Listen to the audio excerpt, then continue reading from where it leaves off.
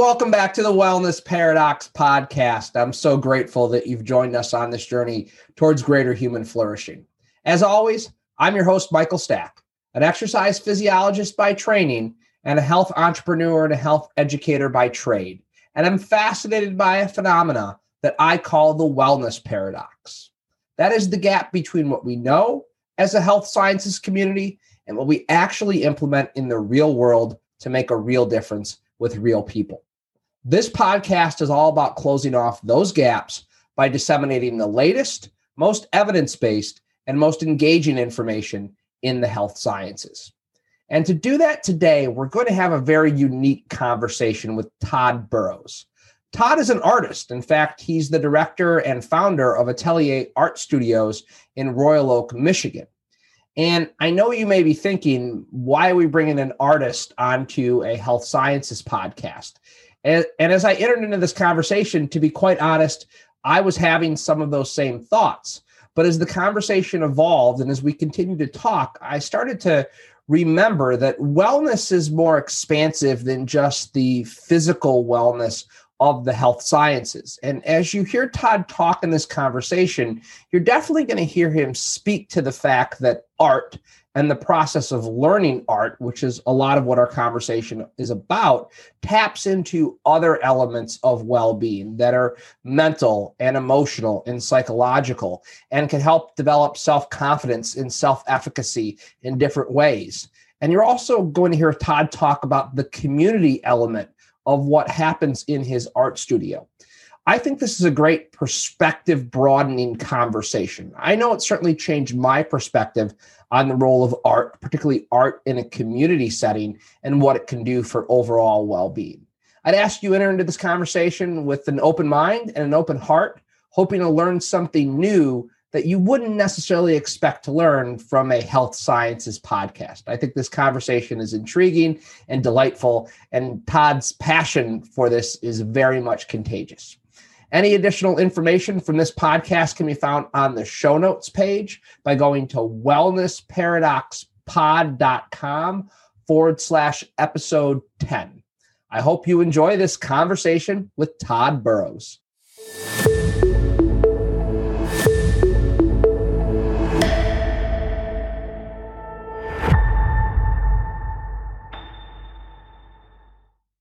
Well, welcome back to the Wellness Paradox podcast. I'm here with Todd Burroughs today. Todd, thank you so much for joining us on the podcast. Oh, it's my pleasure. I'm excited to be here, Mike.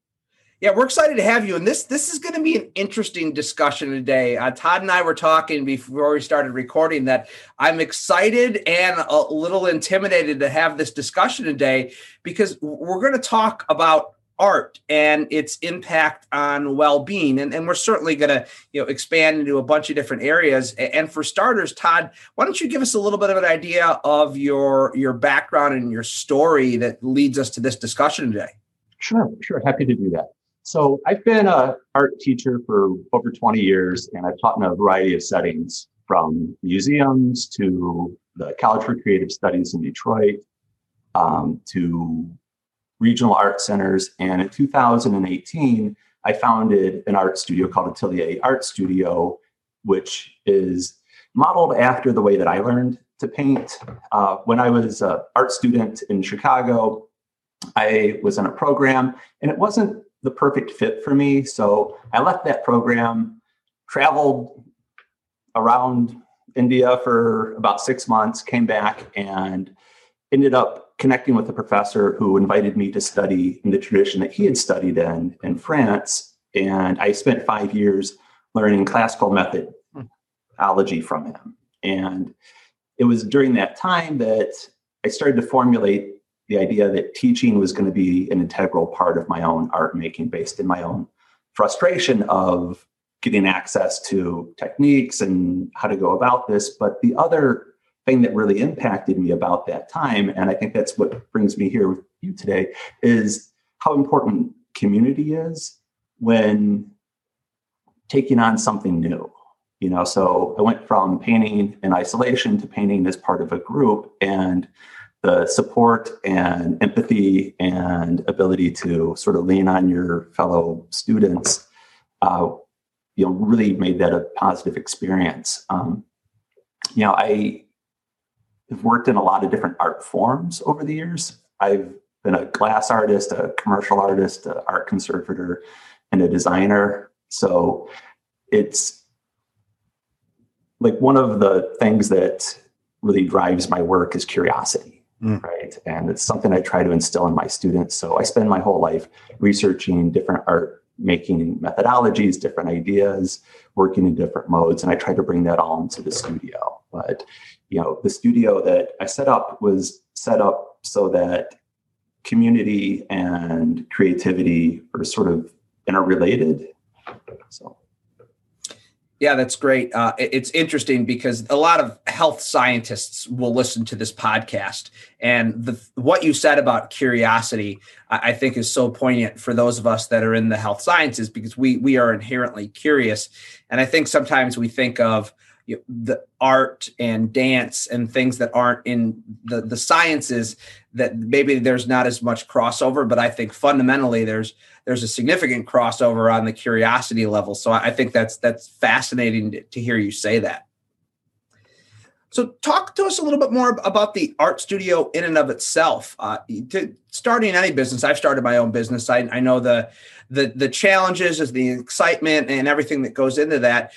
What was really the inspiration behind it? What's its mission, and who does it serve? Sure. So the mission of it is to acknowledge this innate aspect of being a person, which is, and it was interesting that, what you were saying about curiosity, because they are like, that's a fundamental human attribute, right? And it doesn't have to be specifically towards art or the sciences. People can be curious about anything. I think humans are, by our nature, curious creatures. So we've set this up so that it is accessible to everybody.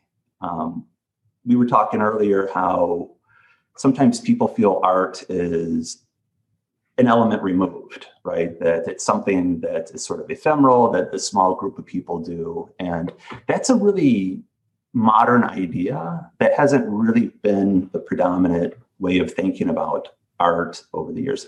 There's a drawing exercise that we do at the studio where when we teach line quality, that we've directed some people to do old handwriting primers, which were the way that people used to learn to do cursive. And many of them have a little drawing component at the end of it. So as you're practicing your T's and your Q's and what have you, there'll be a little line of eyeballs or a little line of noses. And the idea was that everybody learns to draw to some degree. It doesn't necessarily mean everyone does that as part of their career, or, that they spend hours and hours a day doing it. But it's a way of accessing some really healthy parts of our thought process, the curiosity, the problem solving, the getting the hemispheres working together. Those are things that are sort of universally important. So we set up the studio so that it would be accessible to all people. And it's one of the things that is difficult when people come into the studio. Since COVID, we moved everything online, and we're looking at a reopening program now. But when we're physically in the studio, people would walk in all the time and say, "This is beautiful, wonderful work. I can't do that." And, as an educator, it's like an icicle to the heart, right? Because of course they can. It's just that they don't have the experience of doing it yet. So I really felt it was important that the studio be something that someone who's never picked up a paintbrush before could walk in and make something beautiful. And, what happens with that is, people build their confidence. They're stress lowers. They get into, I'm sure you've talked about this on the podcast before, but the idea of flow state, where you're able to deeply focus and you lose a sense of time. One of the things that I love about this is seeing people who have health issues fall into that flow state because, there's a woman who was a spinal cord injury survivor, and she, came to the studio, and, she dealt with chronic pain as part of her condition. And when we would paint, she would fall into that flow state. And, metaphorically, she wasn't in the wheelchair then, right? She was in her painting. That was her world. That's where she explored. That's where she spent hours and hours a day, was in this other space. And, sometimes she'd come back and she'd have a wave of pain, and we would get through that. And then I would tell her, well, now get back to the painting because it's not going to finish itself here. And she would fall back into it. And, so for her, as someone who, had to curate her day-to-day existence, significantly because of her injury, like there was access to another way of, like going through time, for her. And that's something that I think is really important about what we do. So, we look at, people who might not have ever painted before. We look at people who have painted for their whole lives and want to learn more. So the educators that we've assembled are each experts in their specific medium. So I'm astonished at the good fortune I have to be able to teach with the people I teach with. But to see the transformation that happens when someone comes in and has never picked up a paintbrush before and makes something that astonishes them is incredibly gratifying. We have a pretty diverse population. So our current youngest student is 12 and our oldest is 85. And they're in the same class together. They chat and, get into mischief, and they make some great work together. So we really try to look at this as a universal thing. So it's not something that's removed. It's not something that is only meant for like a small segment of society. It's sort of, we were saying it's as natural as hiccuping or sneezing. Yeah, that's great. What you said about the spinal cord patient, it gets me to think in our domain of something referred to as the biopsychosocial model of pain, and the realization that pain is just not a physical or physiological manifestation. It is a matter of how society views pain, how your mind perceives pain. And it's interesting to hear you say what you said about her, because I've never thought about it from that perspective before with regard to how something like art, which admittedly prior to hearing about you from Dr. Singh and connecting with you, I don't think I could have exactly saw the correlation between art and, the ability to help manage chronic pain. But it's interesting, and I want to go deeper on that. So I want to go deeper on the role that art plays in overall well-being. I suspect you have many thoughts and theories on this, and we've kind of already hit on some of them peripherally, such as the ability to be in community with people, the ability to be creative, to build your confidence, but go deeper, both from your experience as a teacher, but just also your personal experience. How do these things sync up? Well, for us, there's different ways people go about making art. So there's the benefits that happen just from the art making on its own, and those are, the problem solving, and activation of the reward center in the brain when you solve a problem and you have that eureka moment and things fall into place. There's the reduction of stress hormones. There's studies that show that cortisol drops when people are creating. And, but I think there's another component to this, and this is something that, is the difference between wellness and just the lack of illness, right? The preamble to the WHO, I love that because they talk about, well-being, not just the absence of illness or injury, but also, the emotional health of people, the social health of people. And, I think art does a lot to activate that part of being well. There's a lot of benefits that happen just from the act of creating. But when you partner that with creating in a community, that's when like everything starts hitting on all cylinders. The importance of not being isolated is kind of baked into the DNA of how we set up the studio. There was a study done by Brigham Young University about social isolation in the United States, and the statistics were appalling. They were really, really sad to read about how many people self-identify as being socially isolated. And, the criteria that they used was that if you had a significant event in your life, you lost your job, you had an illness, you had a promotion, do you have someone other than a spouse that you would share that with? And I want to say in the highest percentage, it was about 40% of people did not have someone that they would share that with, that they self-identified as being socially isolated. And it's, just from an empathetic point of view, that's really sad. Mm-hmm. And there's things that people can do to counter that.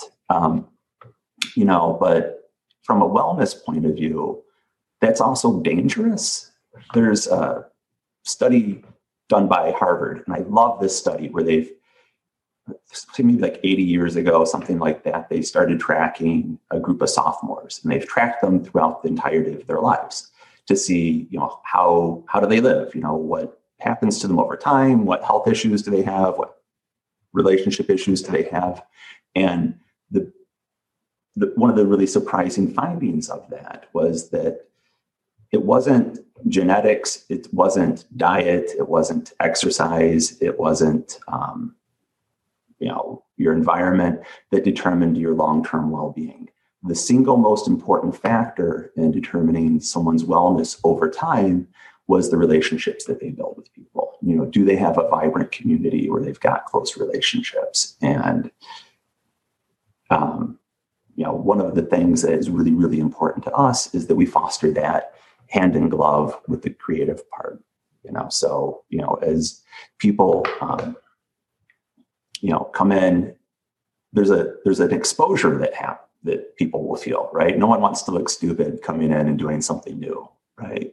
So we've curated the community so that it's really welcoming, it's really supportive, and it helps to have an open mind about learning something new if you feel secure doing it. And that's led to, people forming really meaningful relationships out there. The woman who had the spinal cord injury sadly died about 2 years ago. And as a way of dealing with the grief of that, the community at the studio gathered around and finished her last painting for her. It was this giant painting of two hippopotamuses that she was maybe about halfway done. So over the course of, about a month, students came in, and just as a way of catharsis for themselves of dealing with their grief and kind of, keeping their community vibrant, they painted her painting. And then, we went back and finished off some details and gave it to her husband. And, and it's just one of those small acts of, coming together and creating meaningful relationships that those people carry with them throughout their lives now. Yeah, that's powerful. That's that's a powerful story of finishing that painting. I appreciate that you were able to start that explanation on health and wellness by talking about the WHO and some studies regarding stress hormones, and even interject the Harvard alumni study. I think many people who listen to this podcast are definitely connect with those kind of things, and there clearly is a physiological basis to a lot of this, which is exciting. I'm curious to even go a layer deeper, though. What things are you doing to intentionally create this kind of community? Because that it happens on some level organically, but you as the leader there, you have to create the conditions for that. So what are some of the things that end up happening to create that vibrant, supportive community? So thank you. That's a really great question. With us, we look at everyone that comes in for a reason. right? It's a studio that is there by choice. So, part of what we do is we take the time to get to know people as individuals. So rather than putting them into a machine and shooting them through the other side to come out, having acquired a certain set of skills, we go back to that idea of mentorship. And you can't really mentor a stranger, right? So we take the time, we get to know, what the story is of each person coming in. And since we bring in such a diverse group, each of these people has their own story. They might be there for different reasons, but we kind of curate the bringing together of them. So say, like I said, our oldest student right now is mid-80s and, is at a much higher risk for social isolation than, say, a high school student, where, true, you can be alone in a crowd, but, the likelihood of them having kind of gone through the losses that, a student in their 80s have in terms of their social group, dying off and what have you, is different. So we try to pair people up so that their needs are complementary. So with a youth student who might be coming in, because we want to instill sort of a growth mindset into them, to have them understand that, talent's not an innate thing. It's something that they make through hard work over time. Their motivation for being there might be different than, say, a 75-year-old who, is trying to figure out what they do with the retirement, but they have complementary, drives and shared experiences. So one of the things that we do that is really different is we don't differentiate between a beginning painter and an accomplished painter. So in the studio, we'll have someone who has never picked up a paintbrush before painting right next to someone who's painted for decades. And it's great for both of them because the inexperienced artist, has that validation that even though they've not painted before, what they're making is valid. It's important. And it's treated as being equal to someone who's putting together a body of work for a show. And then that more experienced artist, they're able to get the benefits of advocating and mentoring that younger person. So it's really about getting to know each individual and pairing their needs with another person's needs and letting them sort of work it out themselves. Yeah, I think that's fascinating. The idea that, a novice painter who just walks in could be in there with someone who's very experienced. And I could see how that's a mutually beneficial relationship that develops over time. Yeah. Tell me a little bit about your process. And I could be I'll be very specific in my example. Sure. I don't think I can draw a good circle at this point. Circles are hard. Yeah. Let alone any of these paintings that I'm looking at behind you. So somebody like me comes in and says, I've always been curious about art. I think I could see the benefits of working out my creative side. I'm interested in your process. Where do you start somebody like me who's struggling with the circle, and how does that work? Sure. So what we do, and I love this because people astonish themselves all the time in what they're capable of doing. Our main resource is time. Mm-hmm. What we do is rather than skim along the surface and do 20 paintings that are, a half inch deep, we do a deep dive and we slow down and we really spend time analyzing each piece of it. So when someone comes in to paint with me, and we teach other things, we've got phenomenal drawing instructors. We're bringing in a photography instructor who I can't believe we have the good fortune of getting. But so I'll just talk about what I do for my students. They learn a technique that was popular in mid to late 18th century Europe. It's a French academic approach to painting.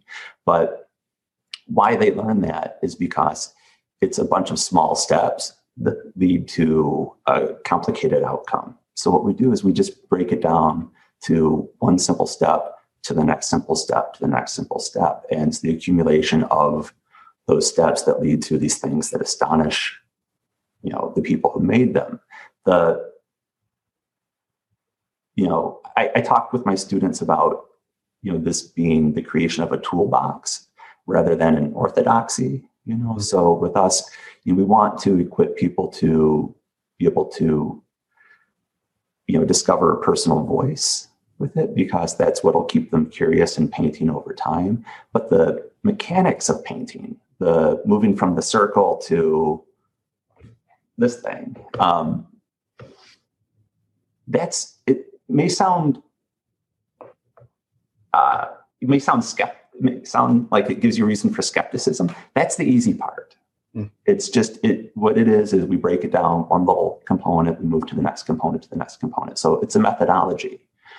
So those that haven't painted before but have assembled a jigsaw puzzle, it's a similar sort of process to that. So it's problem solving, it's thinking, and it's time. But it's incredibly accessible. One of our other students that came in not ever having made a work of art before, and I think that kind of relates to the theme of wellness here, came in through the suggestion of a friend of his who was a physician that had treated him earlier in his life. They became friends, and this gentleman was diagnosed with Alzheimer's. And as it was developing, me and my student who was the physician were talking about, why don't we bring him in and activate this other part of his brain as part of his brain's shutting down? Let's build something new in another part of his consciousness, right? And he had never painted before in his life.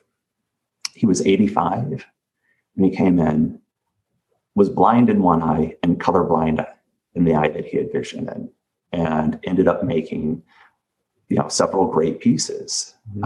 And what we did is we sort of innovated how we would instruct him. So it was on the same principle of breaking it down to one small component at a time, but we had to mask off areas and, but it was great in terms of, he got to do something entirely new that he had never done in his life, that he felt tremendous pride in. He was activating different parts of his brain that, otherwise would not have been activated. And he had a blast because he got to come in and be part of a community. It was really excited to see him. And, what would happen is I would work with him for part of the day.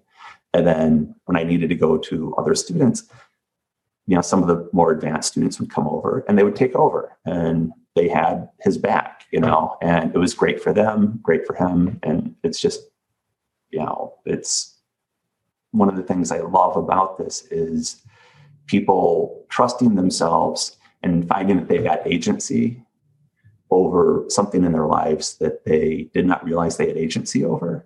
And the hope is that they take that and they bring it to other parts of their life too. Yeah, it's so interesting you say that, because that's exactly what I was thinking during that whole explanation that you were giving about it being a process and a methodology that is just building of skills. And in any significant behavior change that occurs in life, have it be, a health behavior change like eating or physical activity, or, a psychological behavior change like shifting to more of that growth mindset, it is very much a step-by-step process. I think it's just interesting with art. I think that a lot of people's perspective, including my own, is just like, again, you look at these, for those of you that are listening to this, you can't see these beautiful works that Todd has behind them, but you look at something like that and you just assume that it's so far beyond your reach without realizing that the person who painted that started at the exact same point that I would be starting at, or somebody else would be starting at. You initially have to put a brush to a canvas and start doing something. And then eventually with work, it becomes those things. So I just think that's it's a fascinating perspective. Oh, thank you. Yeah, thank you. And the growth mindset, right? I mean, that's the core of it right there,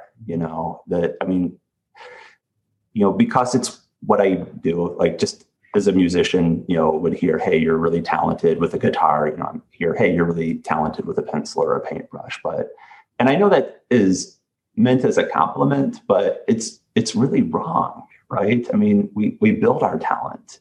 I did not come from a family of artists where I had, grew up with a pencil in my hand. It's something that I just took the time and the interest and the care to learn, and it's universally accessible. I think what's interesting, and as I hear you talk, like most things in this world, I feel as if we can get our youth engaged in certain activities, I think it can be very beneficial during those formative years. And it sounds like you mentioned you have your youngest student is 12. Talk a little bit about the impact of art on well-being during a lot of those formative years. And I have a follow-up question to ask, but I'm just curious on your perspective, because I think it's amazing for the 85-year-old to develop a new skill. But I feel like the underlying psychological and emotional changes that occur when you develop a skill younger in life can really carry forward to a lot of flourishing as you get older. So what's been your experience with that? Oh, so, one of the things that I love about working with younger students is, you're equipping them with habits and skills and, healthy behaviors that, the intention is that they last throughout their lives, right? So, I mean, by engaging in creative activities, they reduce anxiety. It's a countermeasure to depression and stress. And you think about, the stress and anxiety that students have experienced over the last year, as they've gone through the COVID experience, and so many of the things that they would anticipate doing, they didn't do. I've got a 16-year-old daughter, and she, finds, a lot of meaning in music, and, for her to be able to engage in a creative, healthy behavior that will carry her through not only this time, but, into the future, there's a lot of resiliency that I think students build when they engage in creative activities. They are able to come to problems and not see them as something to necessarily be anxious about, but as interesting opportunities and challenges that they can set aside their judgment on and work through.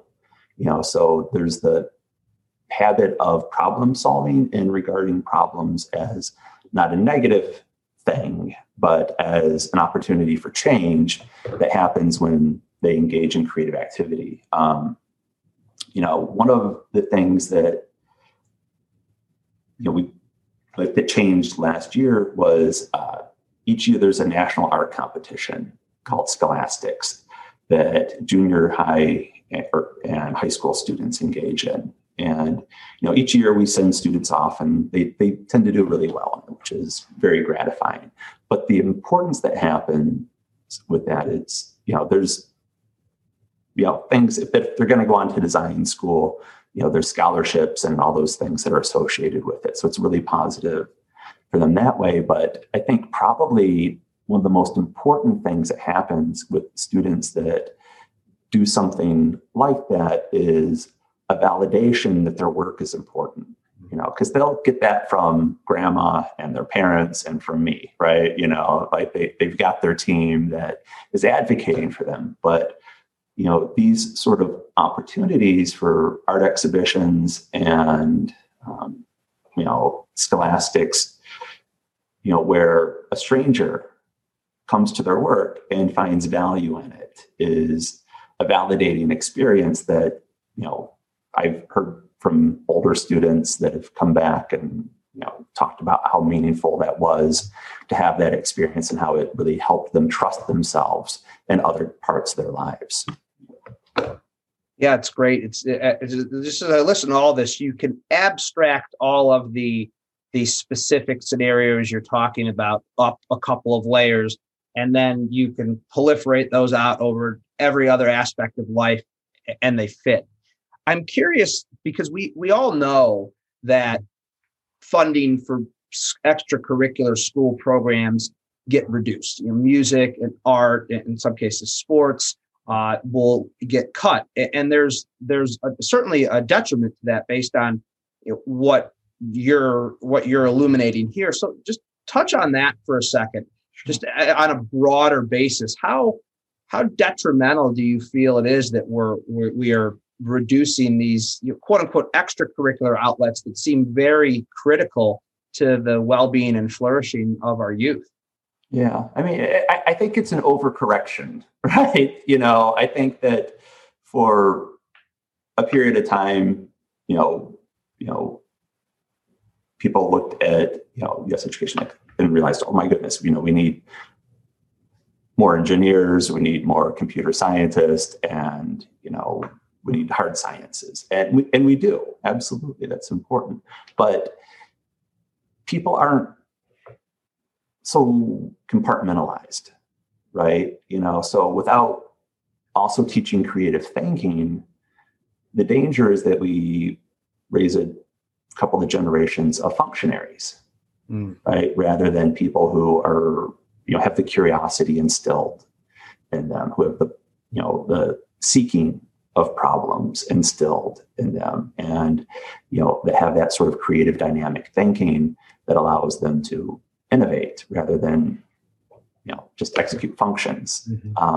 So what makes me optimistic about that is that I think creativity is always going to find a way,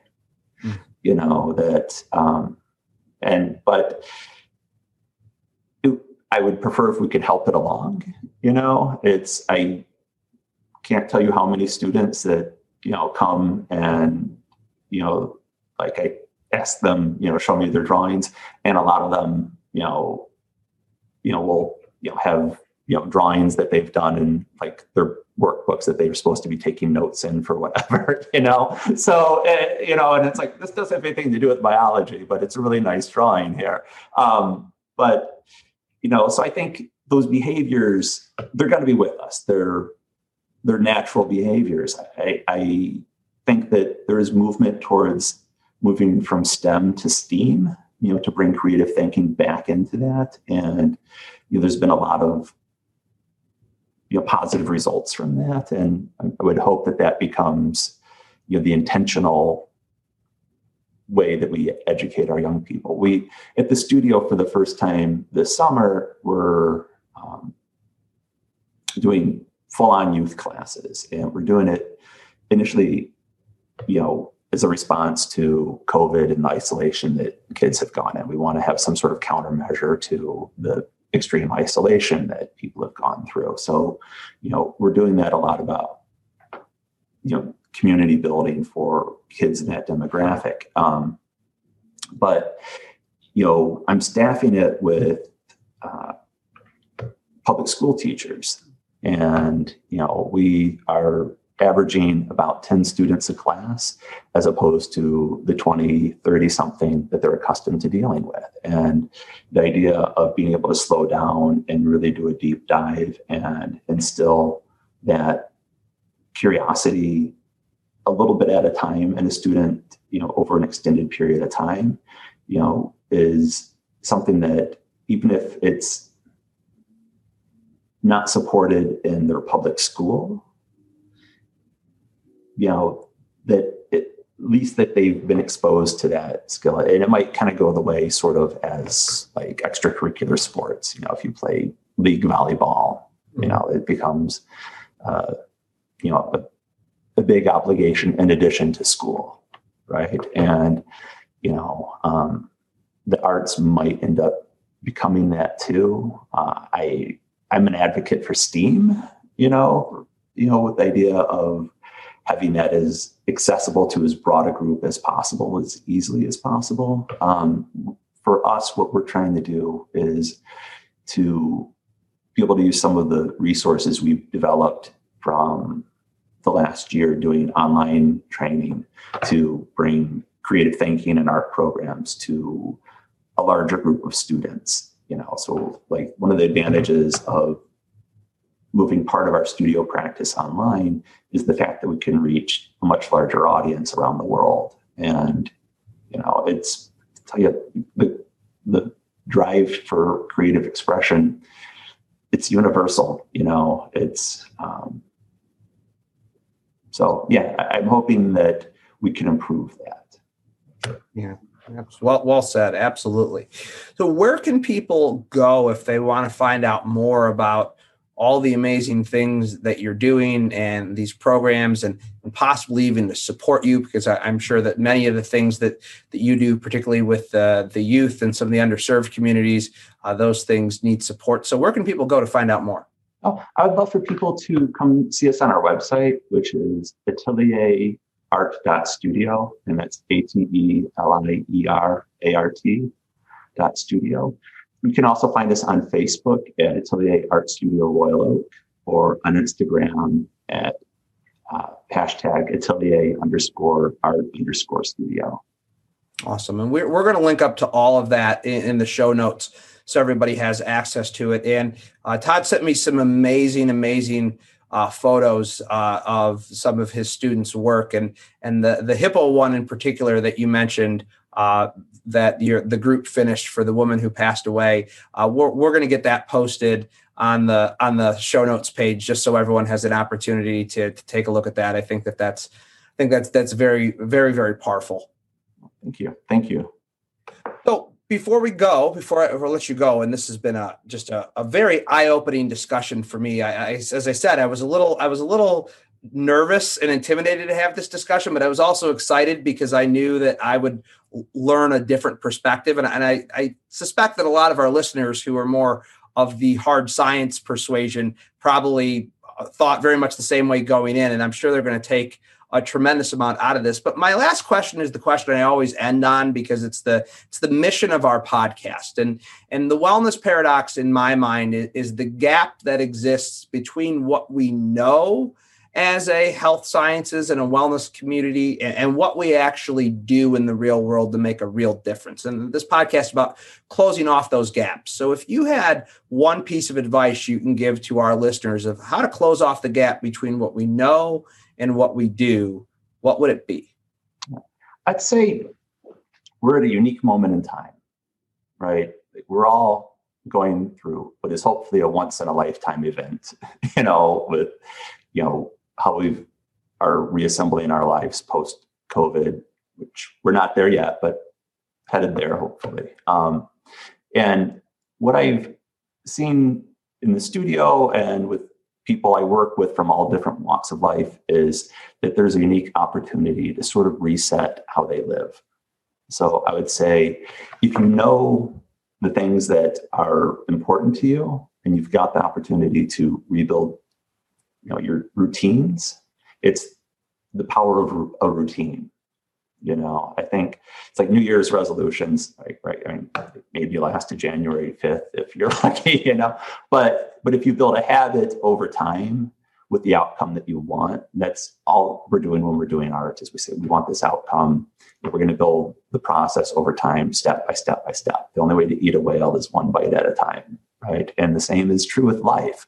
So to be mindful of what you want out of your life, and then to build it not through broad sweeping changes, but small incremental change over time. That's great. I feel like I could just get done with the podcast with a cardiovascular interventional cardiologist, a physical therapist, or anyone else, and they'd have very similar advice. So Todd, this has been a great conversation. I really enjoy it. As I said, we'll link up to all the information about all the tremendous work that you and your team are doing so our listeners can check it out. And we really appreciate you taking the time with us today. Oh, it was an absolute pleasure. Thank you so much, Mike. Well, I hope you enjoyed that conversation as much as I did. If you found the information valuable and insightful, please share with your friends and colleagues. Those shares really do make a difference for us. Any additional information on Todd, his studio, or any other links can be found on the show notes page by going to wellnessparadoxpod.com/episode 10. Please be on the lookout for next week's episode when it drops on Wednesday. And don't forget to subscribe through your favorite podcast platform. Until we chat again, please be well.